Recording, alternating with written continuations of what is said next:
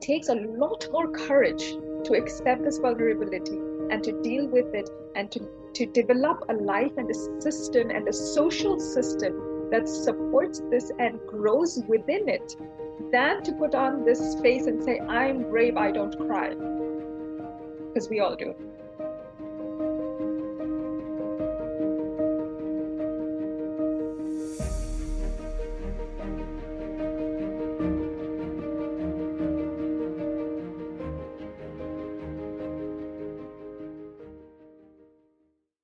Welcome to the webinar. We've already been having quite a lot of fun conversation with us. And we're happy to note where you're joining us from, in which part of the world. So take on to the chat box. Do tell us where you're joining us from, how you're doing today. And while you write, please write for everybody. I see some of our old known names. Should I say good morning? Should I say good afternoon? Dr. Wafi, welcome. Okay, so while our attendees are pouring in, why don't we introduce a little bit of what is going to happen today, which even our panelists don't know. So what we have done is we haven't planned anything for today, because what we are going to do is we're going to discuss a lot about creativity, keeping in line with our monthly theme. And my task is a little bit easier today because I have got two artists joining us, both Manmeet and Asha. Within a moment, you'll get to hear from them in their own expression about themselves. And so what we are going to try and figure out as coaches is, what is an artist's way of creativity? How does an artist define or understand or manifest creativity, and try and take away something from that space for ourselves and for our clients?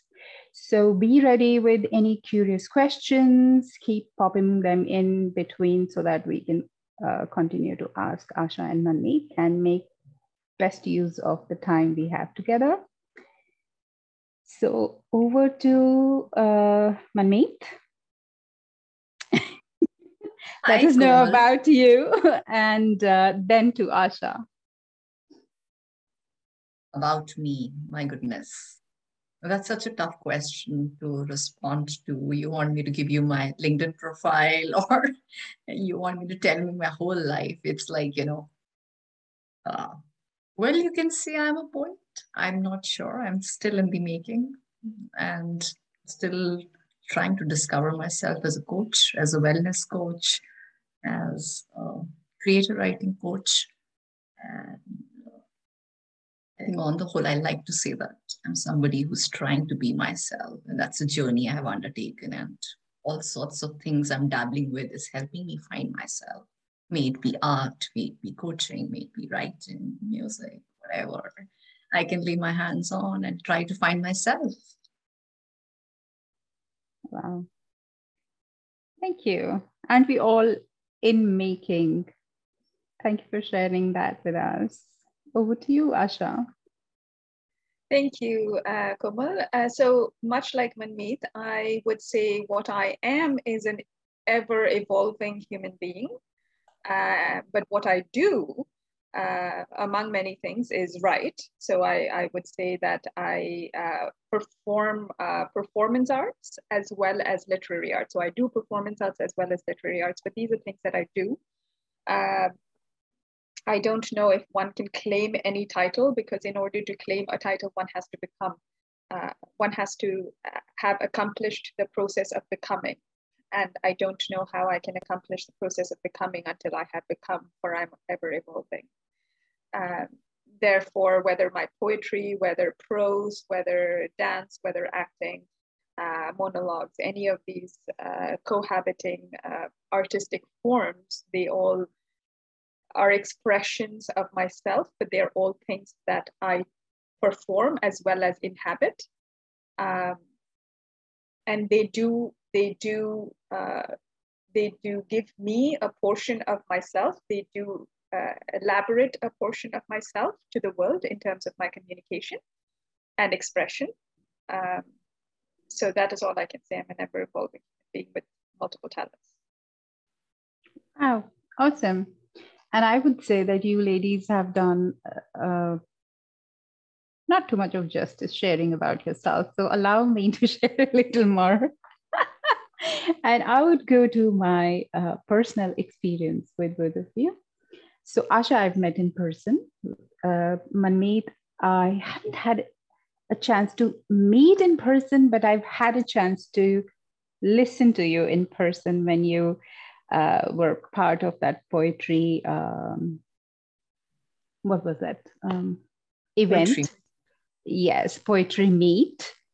And it was beautiful to listen to you, especially talking about some other accomplished poet. You know, talking and expressing your own expression is something different, but doing justice to somebody else's life and work is an altogether a different game. And I think all our participants can see the pictures behind you and all the art behind you, which is your own creation. So I think everybody can guess that you have that remarkable depth of creativity inside you. And Asha is not just a writer, she's a fantastic, fantastic theater artist, which I, at some point of time, would have dreamed to be in my life. I couldn't be. So there's a lot more, but I think let's just go on our own way and explore what we get to explore. And just a little note for our participants. Oh, okay. All right. So I was wondering that why I'm not seeing anything in the chat function. So there was a little glitch, which I sort of rectified. So now you can all put your comments or whatever you want to add in the chat box. Okay. So now the hellos are pouring in. Another thing that I would like to share with all of you about Manmeet and Asha is that while they are both creative artists and they have their own choice of art to follow, they are both also in the areas of counseling, life coaching, and working with mental health of people and wellness of people, and showing them that art can be such a powerful mode and mechanism for mental well-being, wellness, and good health. And with that, I would like to go to Manmeet, because Manmeet, I still remember you shared something about how art is not just about creating a drawing or a painting or a poem, but it's about the whole life. So what's your view on that? Why don't you share a little bit on that? So, Komal, my own personal journey has begun by writing for healing and not really to become a poet per se or have a certain goal in my head. So I have lived what I have said, if you have heard that from me ever, that for me, right from when the teenage starts playing havoc on your mind, when family relations, when your own identity is all confusing, writing has come to my rescue. So I have made a sense of life, of myself through words.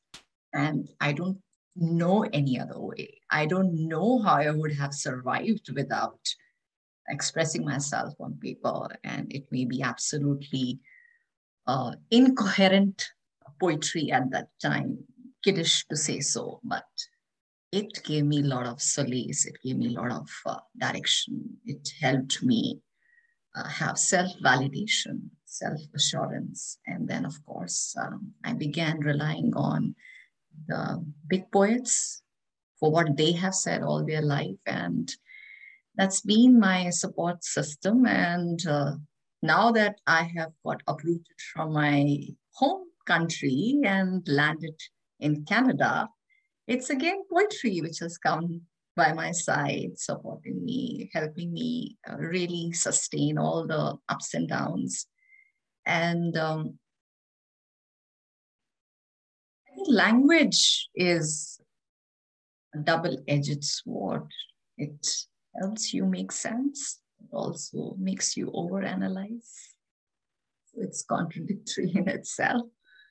But so far, I haven't figured out another way. You know, once I wrote that once you write a poem, somehow you feel the feelings get suffocated in the walls of the words. You know, they want to come out. And that's the reason why we are still writing, and there'll probably never be a last poem on this earth.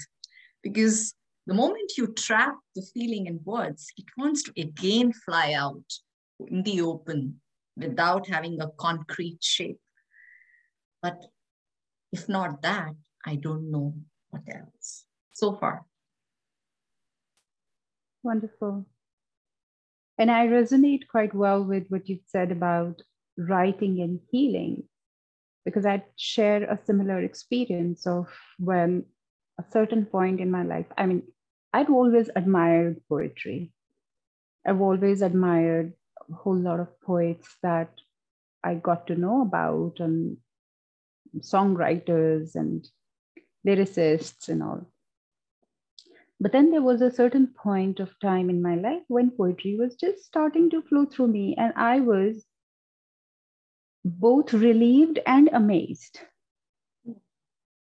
And I agree absolutely with what you said, that there are certain emotions, there are certain feelings buried inside us that are just trying to find a way to come out.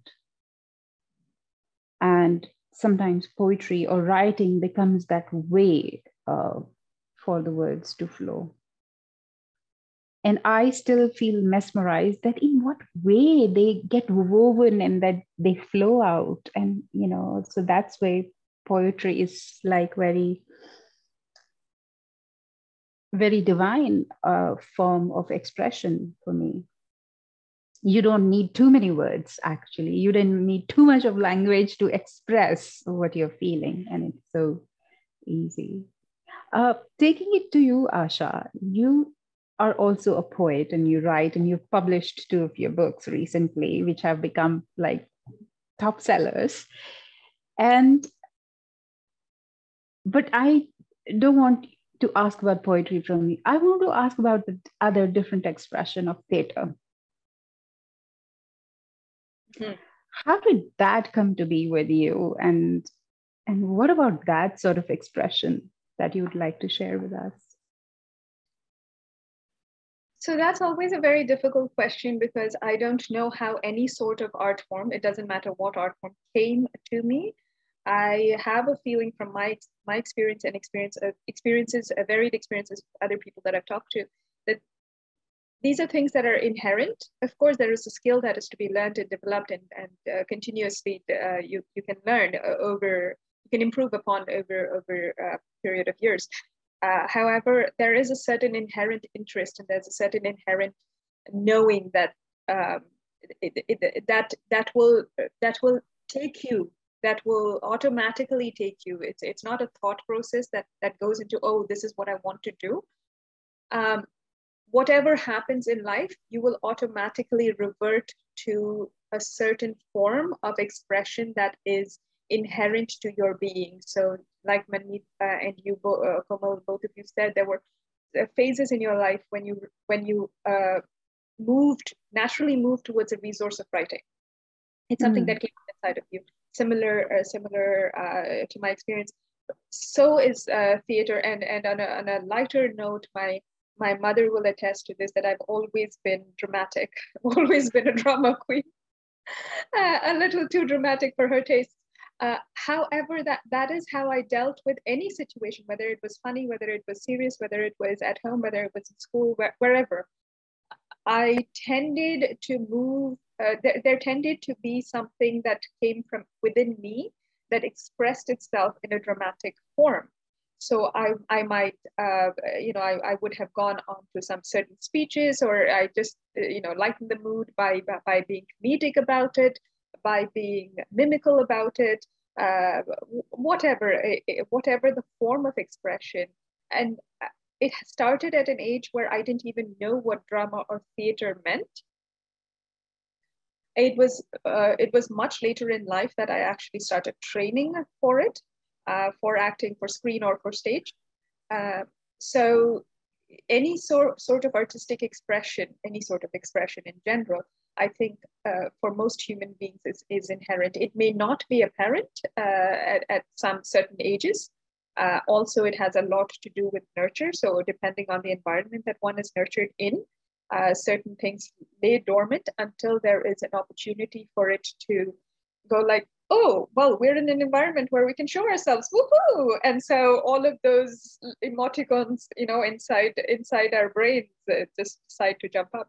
And it's also depends on the person's maturity levels. Certain parts of our brains grow faster or develop more at a certain age, and that differs from person to person. So somebody may have a performance artistic skill, but that for one person that may be more highly developed at 6, and for the next person, even if they are siblings growing in the same household, same parents, same everything, it may be more highly developed at 13. So you will find similar skills or skill sets or similar artistic expressions. But then also depending on the nurture, it might be like, oh, by the time it is developed, the person already has this conditioned knowledge, whether right or wrong, that, oh, this is not important to my life. And therefore they go more into academics, they go more into certain other professions. And so it may take much longer for it to push out of their system and be expressed. So far as I have seen in my life, though, if it is inherent to your being, it will be expressed. At some point, it will push itself out. You cannot help it. And so as much as I tried to immerse myself in my business career, it came out. Absolutely, absolutely. And I think quite a lot of the coaches on the panel would connect to it. So one question that I have for all our participants is, while you are doing whatever you're doing in your life and also training to be coaches or coaching, what do you think is your form of expression or your dormant art, whether it is dormant or whether you're practicing it? We would love to see what is your choicest form of expression or art. Do put that in the chat box while we go on to our next question of, so we established that all of us have that little artist within us. And depending upon the situation, circumstances, whether it is nurtured to come out early or it goes and takes a back seat. So what, in your opinion, sort of enables or hinders that inner artist?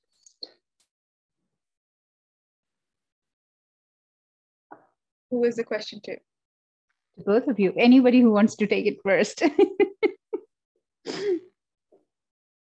So from your experience, what enabled you or what posed a challenge in front of you? I think Komala, Asha has to some extent already answered this question when she says that we all are victims of our conditioning. So I think the system is such that we are born into being told what to do. That's the first mistake we make. And even before we find who we are told this is right, that is wrong, and this is good, that is bad. This is the path to success. This is the path to failure. There are so many binaries, so many bifurcations, so much of dichotomies out there. And even before you get in touch with your creative side, you already are conditioned in so many ways. And with conditioning comes fear. And I think you've got to be really, really courageous to be creative. You have to really be yourself. It's an act of courage more than an act of skill, as it's quite prevalent, the idea that, oh, you need to be trained to be an artist.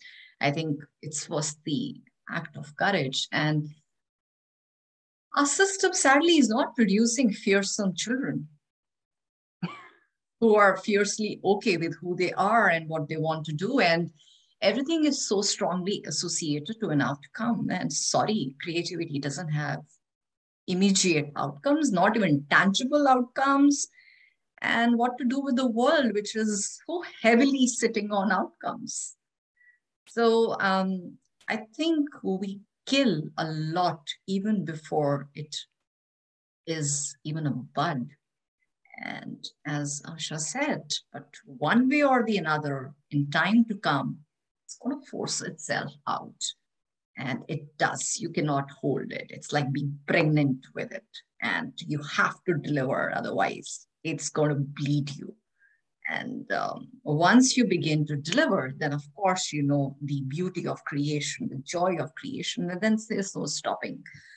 But are we allowing ourselves, are we allowing children? When I say children, I treat you, Asha, myself as children. You know, we were once children and we are now broken adults, you know, children who had some sort of a brokenness and we are trying to fulfill it through art. But are we giving our children enough space to really get in touch with their creative side and not put that pressure of outcome or charting the path for them, not spoon feeding them, and not really raising them in a space where it's okay to not have it the way the world is having it, to really be an odd one out, to stand alone, to really keep trying those thousands of ways the way Edison did to really finally invent a bulb. Are you ready to give the various bulbs lighting in your head, give that chance?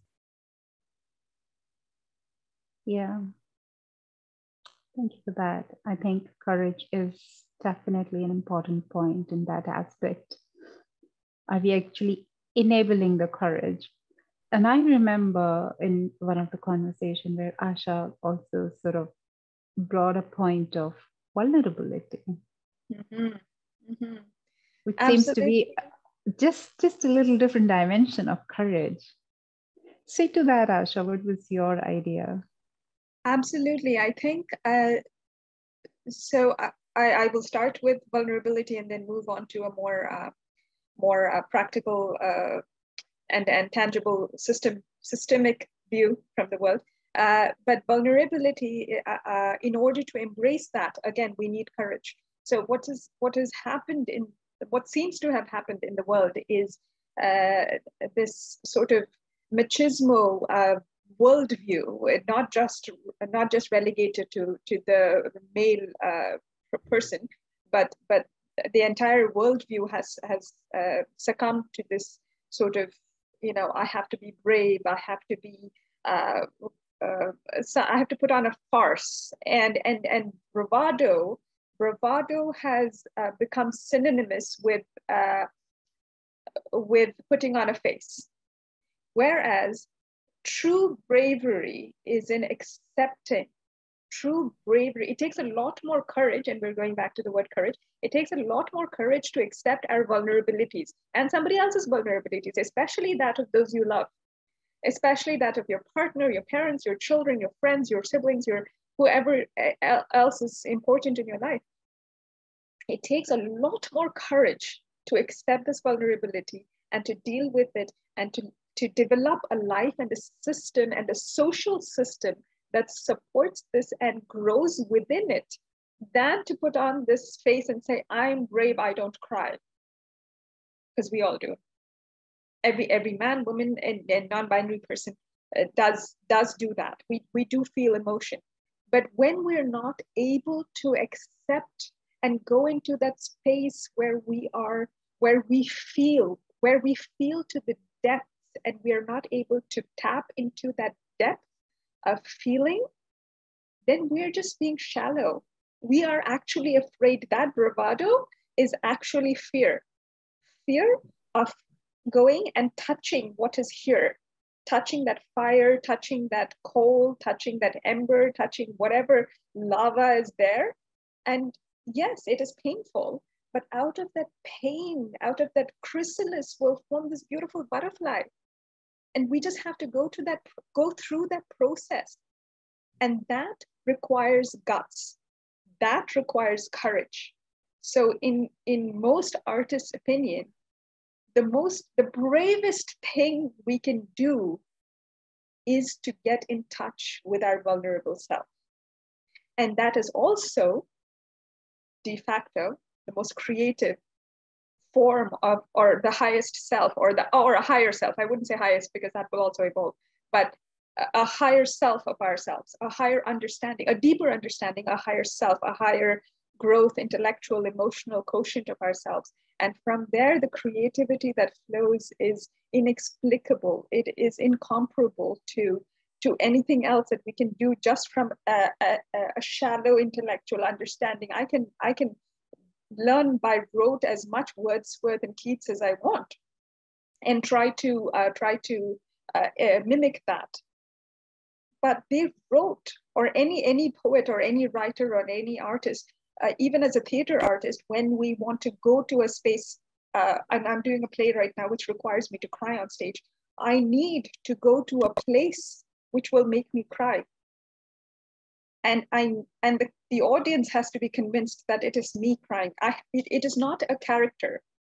It is the character, but it is still the person who's playing the character that is crying, that has to reach that space, because this is about communicating. It is about conveying. The story is about conveying a message, about conveying an emotion. And there is no point if we are not able to convey. So no matter what artistic form we're taking, there has to be a conveyance. There has to be a sending, there has to be a receiving, and there has to be that going back and forth between whoever is in that sphere of influence and sphere of communication. Now, the other aspect of this is the world has become so profit-oriented because historically arts was integral to the society. If we go back to monarchs, there were court jesters, there were court artists within the courts who told the truth in their poetry, in their jokes, in their art. They were the politicians, or they were the political influences. I wouldn't say they were the politicians, sorry, but they were the political influences in those times. They were the most influential. There were patrons. The monarchs were patrons of the arts in most old civilizations. And why were they patrons of the arts? Because the arts were the mirror of the society. But it takes a very deeply matured individual or matured human psyche to accept what we are showing them, or what anyone is showing them. If I'm showing myself a mirror and I show there's this dark side that needs to be remedied, I have to have the maturity to accept that there is this dark side. And so we seem as a social circle of human beings to have devolved instead of evolved into a very superficial sort of society, superficial beings, where we only want to be here, and we're brave because we're putting on a face and we're not touching this level, and to hell with human psyche and evolvement, as long as we're making profit in terms of money, and we can buy more and more stuff to fill the void that we're feeling, because this is the void. Here's what we need to touch, and this void we're trying to fill with stuff, but it's never going to be filled. This is so much resonating with me, and I'm sure a lot of coaches in the audience would also resonate, that most of the times the people that we meet, sometimes very senior leaders in corporate and executives who've achieved a lot in life, and some little change will just put them in such a rigmarole, or still they would have this lack of contentment within them, or not knowing that like who I really am, despite having achieved so much as per the world's norms, despite holding all the tangible signs and symbols of achievement in life, and still so much of dissonance within, still not knowing, what's the way forward and what am I doing in life. And some are so afraid of even asking themselves this question, like who really I am and what am I doing and where am I really going, apart from the hierarchies of the organization organizations.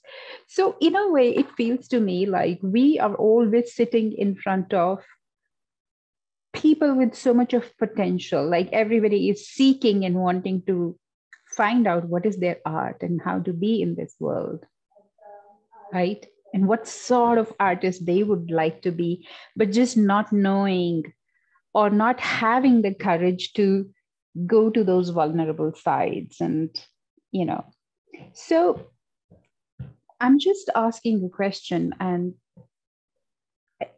to you, for the fact that because you have gone through the process within your own journey and you have brought yourself and I'll continue to do that. What would you say to us, or what would you say to all of those people who are in charge of helping people find that courage to tap into their vulnerability? How can they use this creativity, or how can they use this knowledge that yes, when you become vulnerable or when you embrace your vulnerability, there is a lot more possible for you, that you reach your creativity?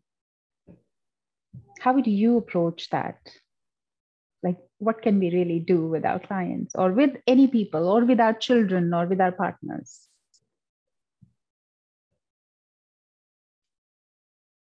I think the first step would be the disassociation, what Asha brought out, that everything is for profit here.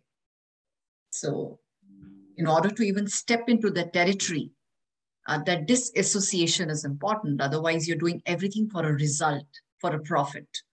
So you just said that you're sitting in front of somebody and you see a lot of potential. How do you even make that person realize that, oh my goodness, there is a potential?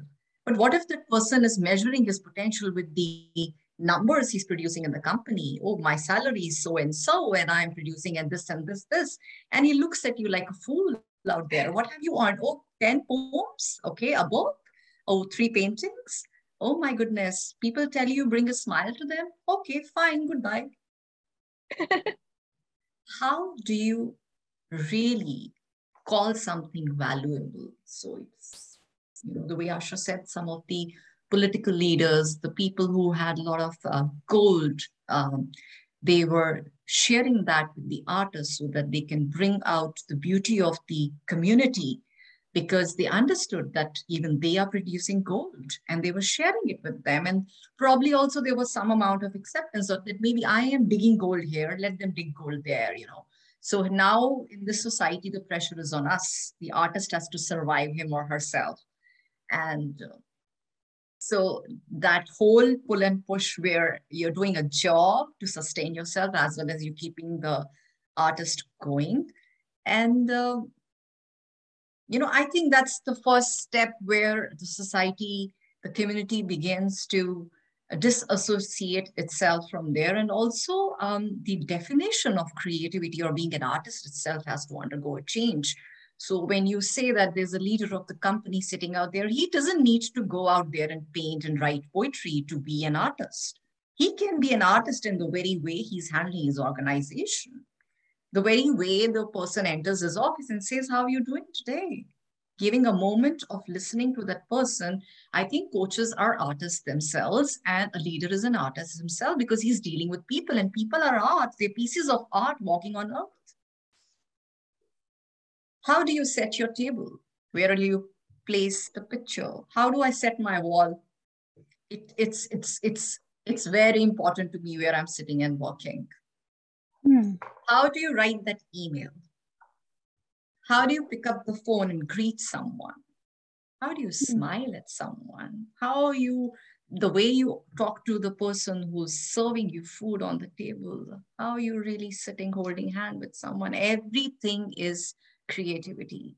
Everything is art.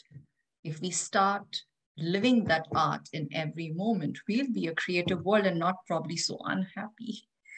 I think we're talking a lot about wellness, and Asha's telling us that gap. Oh, it's horrible, that gap. And probably this is the reason why we are so unhappy. We just don't want to touch our vulnerabilities. We are like sitting here and also applauding ourselves for sitting here. We got to applaud we touch here, when it burns here, and when we really can be there. And, imagine how much salary a person earns who creates happiness for others, and a person who's probably producing a product. I see a huge gap there. I think I'll hand it over to Asha. I've said a lot. Thank you. And just before Asha takes up, I think you've raised some of the very, very important questions, and you did a sort of a reframing, which happens quite a lot in coaching, is that look at people not just as numbers or resources, but the walking and talking pieces of art, the possibilities, the abundance. So that's quite beautiful. And to ask ourselves a question, what really do we value? And what is the value of what we value? Yeah, great. Asha, it's all yours. Thank you. You guys have really just sort of built that foundation so strong. There would just be a few things that I'd like to build on top of what you've already so easily built for me and created. There are certain mindsets that we can practically enable ourselves to do. Yes, there's a whole lot of institutional change that has to take place. Yes, there's a whole lot of systemic change that has to take place. But as an individual, if we start within ourselves, we will actually see the systemic change. So one of the things that we can do is turn fear into excitement. So when we feel fear, we feel a certain tingling sensation. Most of us, sometimes the tingling will differ in location, but most of us feel a certain tingling, what we call butterflies in our gut. But when we're excited, then also we feel tingling or butterflies in our gut. So if we take that feeling of fear and try to reproduce or reform our thinking into thinking that, okay, yes, we do feel fear as human beings. We need to have flight or fight. We need to have those reactions, because otherwise we'll fall into trouble. But we need to be able to distinguish, is this fear as in, yeah, don't put your hand into fire or into boiling water, because that will burn your hand, and that is, or is this apprehension? Or is this reasonable? Is this unreasonable? Can we at that point of time take one tiny step back and start becoming objective, start becoming logical? Yes, I'm stepping away from the whole emotional aspect of art, but it is a fallacy to think that artists are not logical. It is a complete fallacy, because in order to create a story, we have to have logical aspects put into it. And don't go by Jason Bourne movies. Yes, there's logic in that, but there are certain things that are created to make profit and for complete mindless entertainment. But in order to create something that is meaningful, that connects, we have to have logic in it, and it has to have a very high level of emotional quotient. And in order to reach that high level of emotional quotient, there has to be a high level of intelligence, intellectual ability, and that requires logic. And so at that point of time, when we feel this fear, like, okay, I am afraid, right? I'm having a panic attack. And yes, I'm not going into the medical aspects of it. There are whole medical aspects. I'm not a medical practitioner. But what other things can you do? Can you breathe? Can you do this very simple step of breathing in for 6 counts, holding for 3 counts, and breathing out for 8 counts? Yes. And can you start journaling and saying things like, these are the logical aspects of this issue that I'm actually dealing with. These are the hyperventilating thoughts that come into my mind. Are they actually ever going to happen? Maybe not. Most likely not. 90% of things that we are afraid of are actually never going to happen, that we worry about. But that distinction is very important. And once we understand the distinction and we throw away into some sort of depth that we can never recollect from, the things that don't matter or the things that are never going to occur, we are left with the logical problems. There are actual problems. We're left with those logical problems. Now, those, where did we get them from? Where did the fear attached to that come from? They might be circumstances, but where did the fear? Once we understand the fear attached to that has come from some sort of conditioning, from something somebody told us or something that we've made ourselves believe. That is the point of touching the vulnerability. It's not recognizing the problem. Recognizing the problem is a logical aspect. The point of touching the vulnerability is understanding where the fear of that comes from. And then that is what we need to deal with. Because the problem, all problems in life, as we know, somehow or the other, without help, with or with help, somehow we will deal with it. But what happens to our sort of, oh my God, I'm so anxious, I'm so this, I can't sleep, the stress, I need to eat or I need to do something else, and it's not a healthy lifestyle. And what happens to all of that?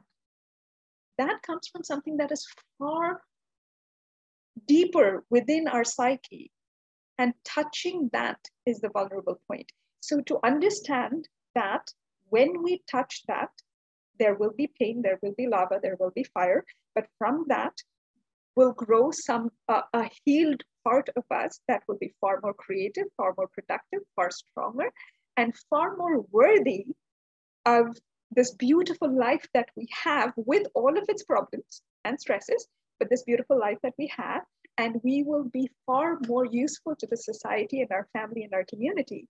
That should give us excitement, and therefore our fear has turned into excitement.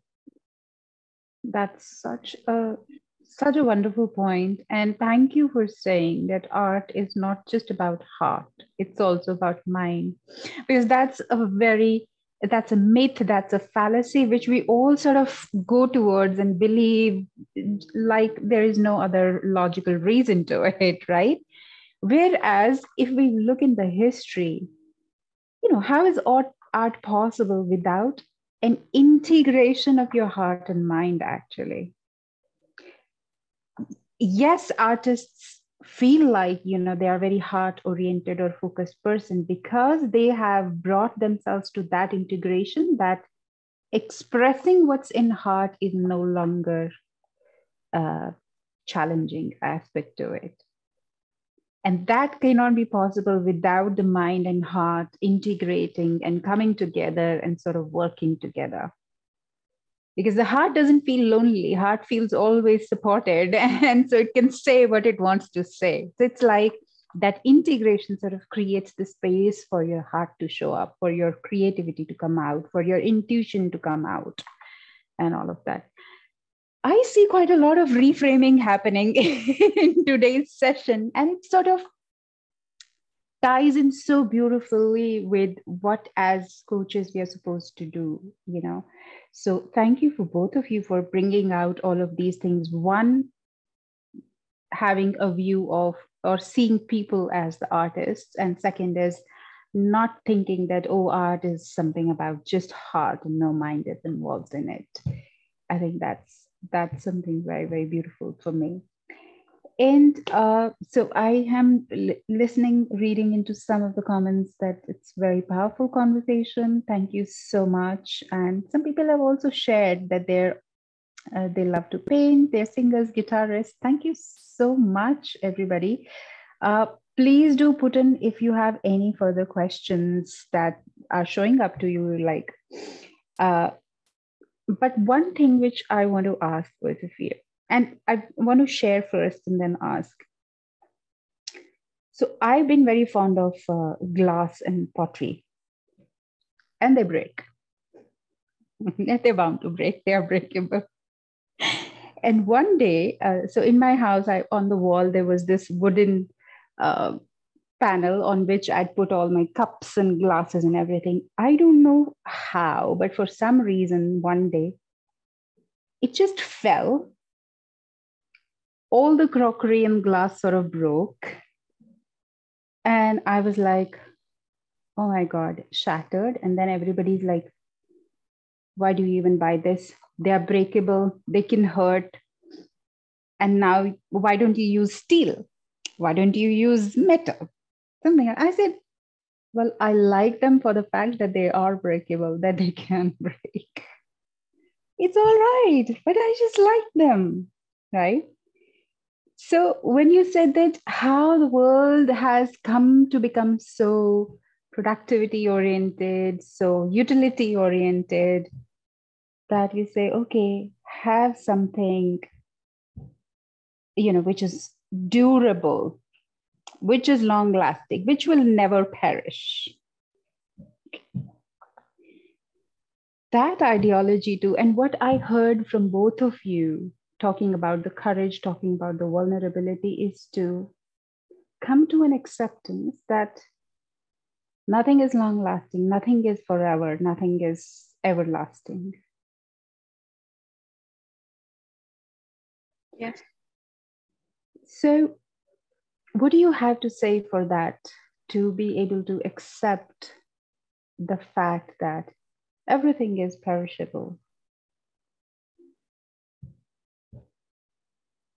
I think it's not just in the perishability of it, but it's also in the brokenness, the beauty of fragility. So if we see in this world, again, I keep trying to, because this is a panel of I mean, not panel, this is an attendee list of coaches and professionals. I keep trying to come back to something practical that people can take away. If we see in this world, we always tend to care more for things that are fragile. So infants, newborns, are the creatures that, or whether human or animals or whatever, or plants or saplings, are what we always care for the most. It should show that by nature, we are geared towards loving and towards protecting fragility. So we do find, by nature, we find a sort of beauty, a sort of inclination and proclivity to loving that which is fragile. Then as we grow up, why do we deprive ourselves of that love? Why do we deprive ourselves and our fellow beings of the precociousness that we afford fragile things or fragile beings? Because by nature, that is not, we don't take an infant lightly. We don't just carry an infant and throw it up in the air and go like, whatever. No, we are very careful. And when they smile, when babies smile, or when puppies snuggle up to us, it makes us very happy by nature, whether or not we like it. When a plant flowers for the first time, it is beautiful. And most of us can relate to that. So by nature, this is our nature. Yet when we start relating to people in an office environment, we start, or professional environment or societal environment, we deliberately deprive ourselves and each other of that beauty, of that love. And it speaks to something way within us. It speaks to an inability or a fear within us, going back, to reach that vulnerable self of ours, to love that fragility in the other person. Because if we love the fragility in the other person, we have to accept the fragility within us, and we are not willing to be broken. And this is the truth. Whether or not we like it, this is the truth. And so as human beings, if we afford ourselves the same love, the same precociousness, the same beauty, and the same understanding that we do all of our lives, of course, we have to mature. It's not to say that we will keep babbling and never learn full sentences. I mean, that is a whole different thing. Intellectual ability has to grow by itself.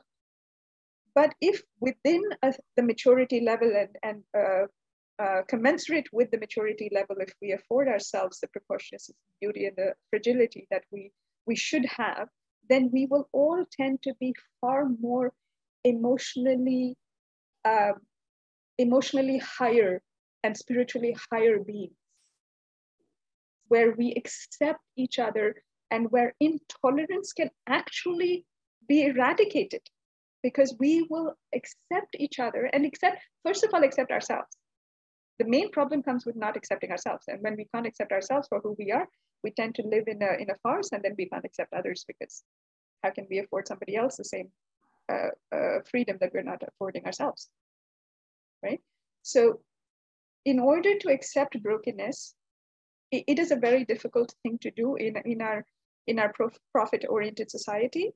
But it is something that we can do. If as individuals we change, then we can go to the highest levels of society, of governance, of ruling, and we can change this whole artist life dependent on government funding, artist life dependent on charity. That kind of a systemic change can be brought about where artists and art can be developed for the sake of art.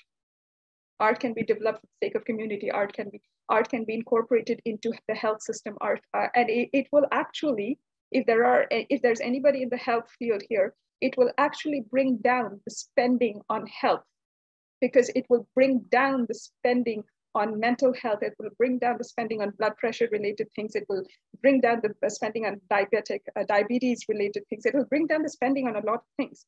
So even as politicians, as people in the health system, if incorporating art is actually profitable, but we don't think of that in that system. And of course, if we revert to or if we look at the Japanese people, the Japanese art, I forget what that particular art form, one of you perhaps can help me out. Kitsugi. Yeah, where we actually put together the broken parts of a broken vase or a ceramic thing or a pottery or whatever broke in your house, Komal, with golden glue and silver glue and things, and it actually becomes far more beautiful. Yeah. And stronger. And stronger. Yeah. I'm going to say something which I'm burning to say, because Asha's beautifully planted so many points on the path here. One is, of course, the profitability thing. She says that how beautifully you said, Asha, that actually incorporating art would make lives better and bring down all the so-called costs we're trying to save. I'm afraid I may digress, but I really want to say that somewhere when Asha says that we protect the infants, we protect the fragile, we take care of the beauty, but how come we don't do it? Or as you said, Komal, that why do we are afraid of the perishable? I think it's so much of our fear of being broken. We are so much trying to protect ourselves that we are investing at places which will last. And maybe relationships. You see why marriage came into being. Something which is secure, which can last forever. And it's proven to be a biggest myth. Marriages are surviving on paper and not really in hearts. And may it be a corporate job where you sign a job assignment, but are your loyalties with the organization? Is your heart there? Are you picking up a nylon-based cloth or a cotton, which is going to fade away when it gets washed? So, but cotton is allowing you to breathe. It's allowing your skin to breathe. Mm-hmm. It's going to tear away. It's going to fade away. But what are you investing? Something which is durable, which will, per se give you return on investment for a longer run.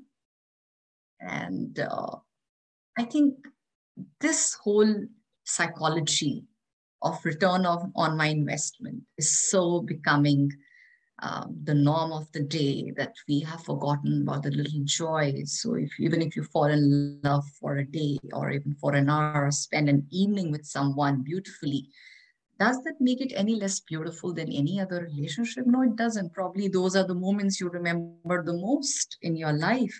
With a friend, it need not really be a romantic relationship. With a friend, with a dog, with a cat, with a child, with those little moments which are so-called perishable, which are not going to last forever, are the moments you're going to remember the most on your deathbed. Or probably when you're really down and out and you'll recall those moments and they fuel you with energy and they'll bring the faith in life back.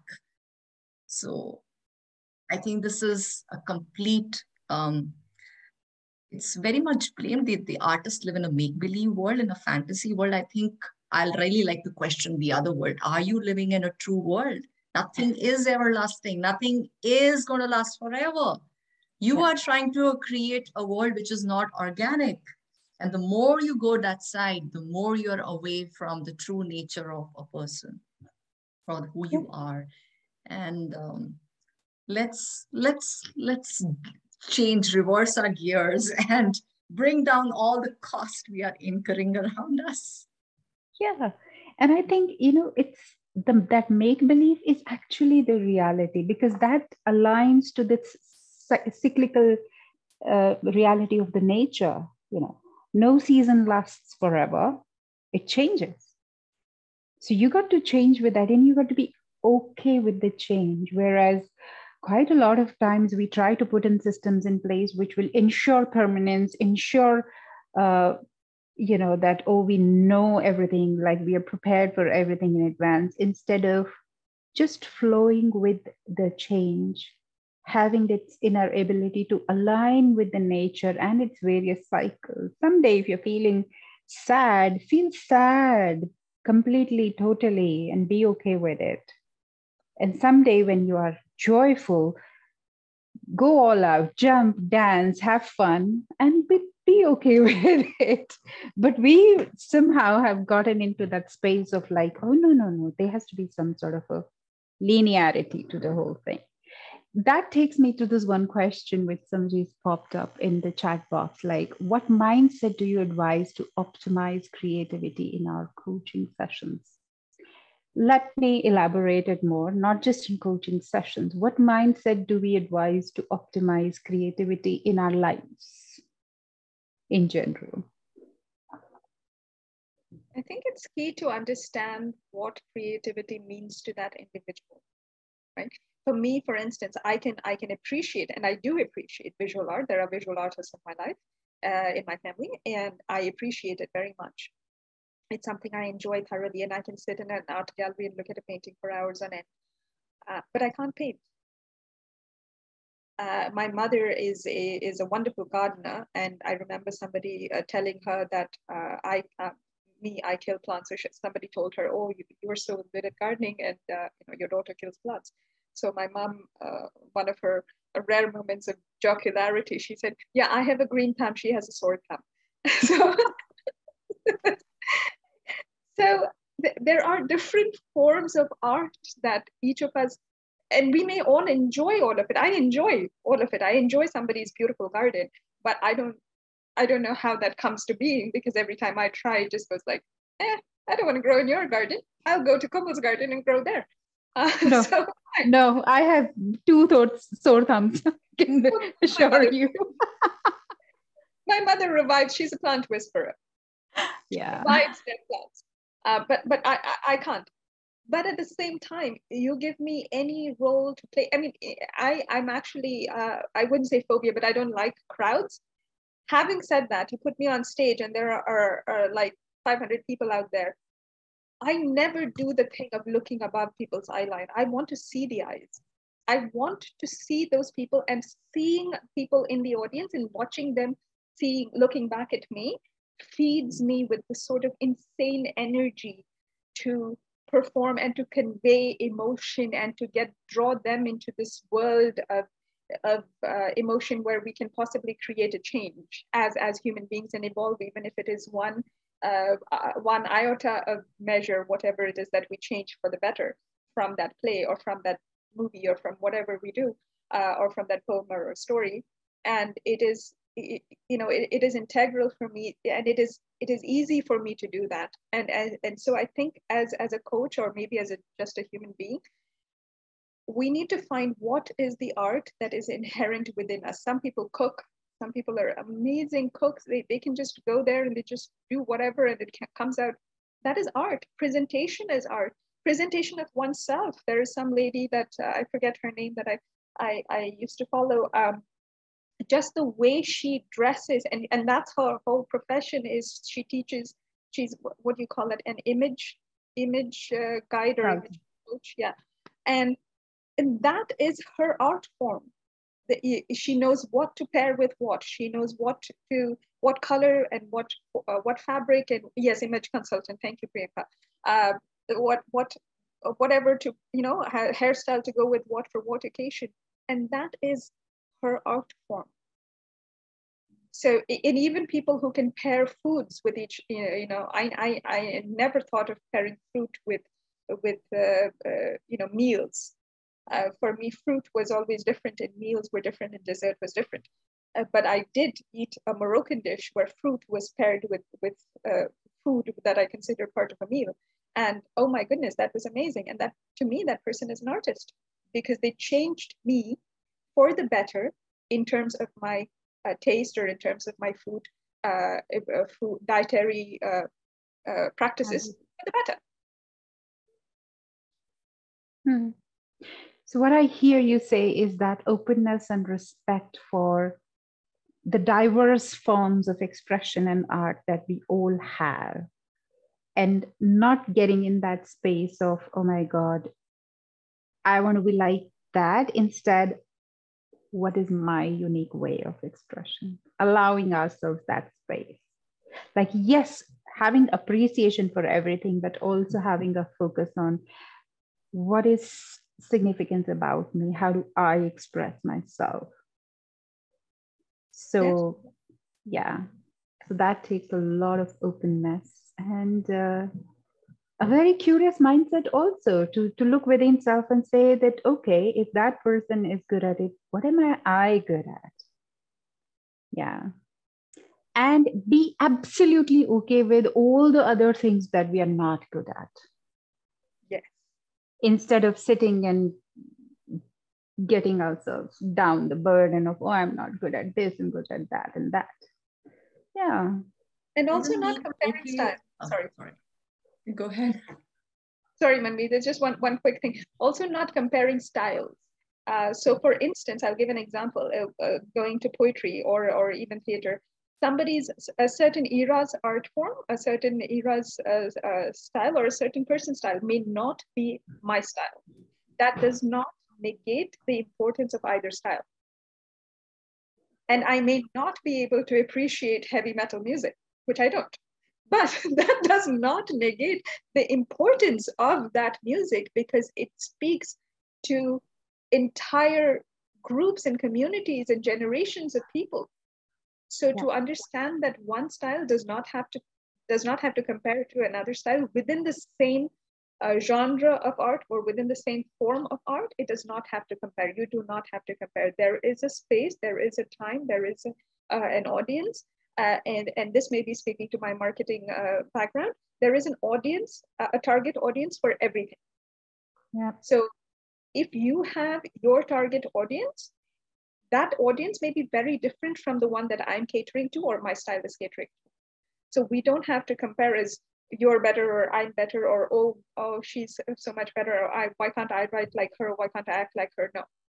We each have to evolve in our own spheres, and we have to just think of getting better within our own spheres and not compare to each other. So that is a trap that I find a lot of artists fall into, or performers. I wouldn't say true artists, but performers tend to fall into that.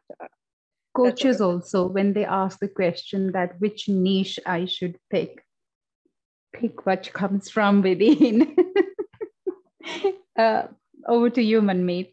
And then we will conclude the session. Yeah, I think we are running out of time. It doesn't look like we spent an hour. So adding to this kind of comparison, as Asha is saying, the one is comparison to others. There's also some imaginary yardstick and parameter of perfection we have in our mind, which we are constantly comparing. So please, the way being perishable is the truth of life. There is no such yardstick. It's a game, a fantasy, a myth. And that yardstick can be our self-created. It can amount from the amount of stuff people have done around us. But we have some sort of that measure going on in our head, which doesn't allow us to explore our creative self. So knock that over. Really, really start like an infant. Even today, for me, coming into this webinar itself is kind of an infant step for me to some extent. I'm going to speak out on creativity impromptu without any questions being given to me, without anything being said to me. And maybe one day if I go and give a TED talk, it may be another infancy level for me. And every piece of my poetry, I start out as a little girl, a really, really 2-year-old girl. I allow myself to make mistakes. It need not be perfect. It need not get a wow from the way my mom used to say. I used to put one step and she says, wow. She'll wipe my face. Oh, my child ate so well today. Wow. You're not going to get those wows all the time. So really, really put aside all those validations and wows and perfections away. Be playful in life. Go play it out fully before this life gets over. Your job is to play here and not to create something perfect here. It doesn't exist. Rabindranath Tagore on his deathbed said, I'm yet to write my best song. Like, what are we even talking about? Stay Yeah. Enjoy yourself. Wow. Thank you so much, both of you. It's been so insightful, so beautiful. I totally agree with all the things our participants are putting in the chat box, inspiring and insightful. Sriram said that after a long day's work, it's just feels like I'm in a different world. I would encourage and invite all of everybody to intentionally put yourself in this different world of art and artists, because that's like the nectar of life, which will keeps us really grounded, really much more practical and much more closer to our own self. And thank you, Asha and Manmeet, for taking time. And it's been so beautiful. Thank you so much, Komal and Asha, and all those who were with me. I can't see you, but I can, I feel your energy. It's been so invigorating for me. It's, we forget all this, what we are saying. It's kind of telling myself, reminding myself again and again.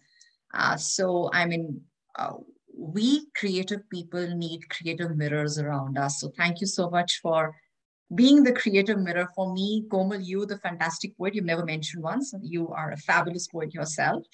And Asha, thank you so much. I am good company, and I feel stronger today as an artist. Well, thank you all the same. I echo the same. Ditto. So much for a poet. Yes, absolutely. And I think we need to meet in person soon. Definitely. With all your right. books and poetry and coffee. Yes, absolutely. So take care, everybody. Good night, good day, wherever you are. We'll see you next week.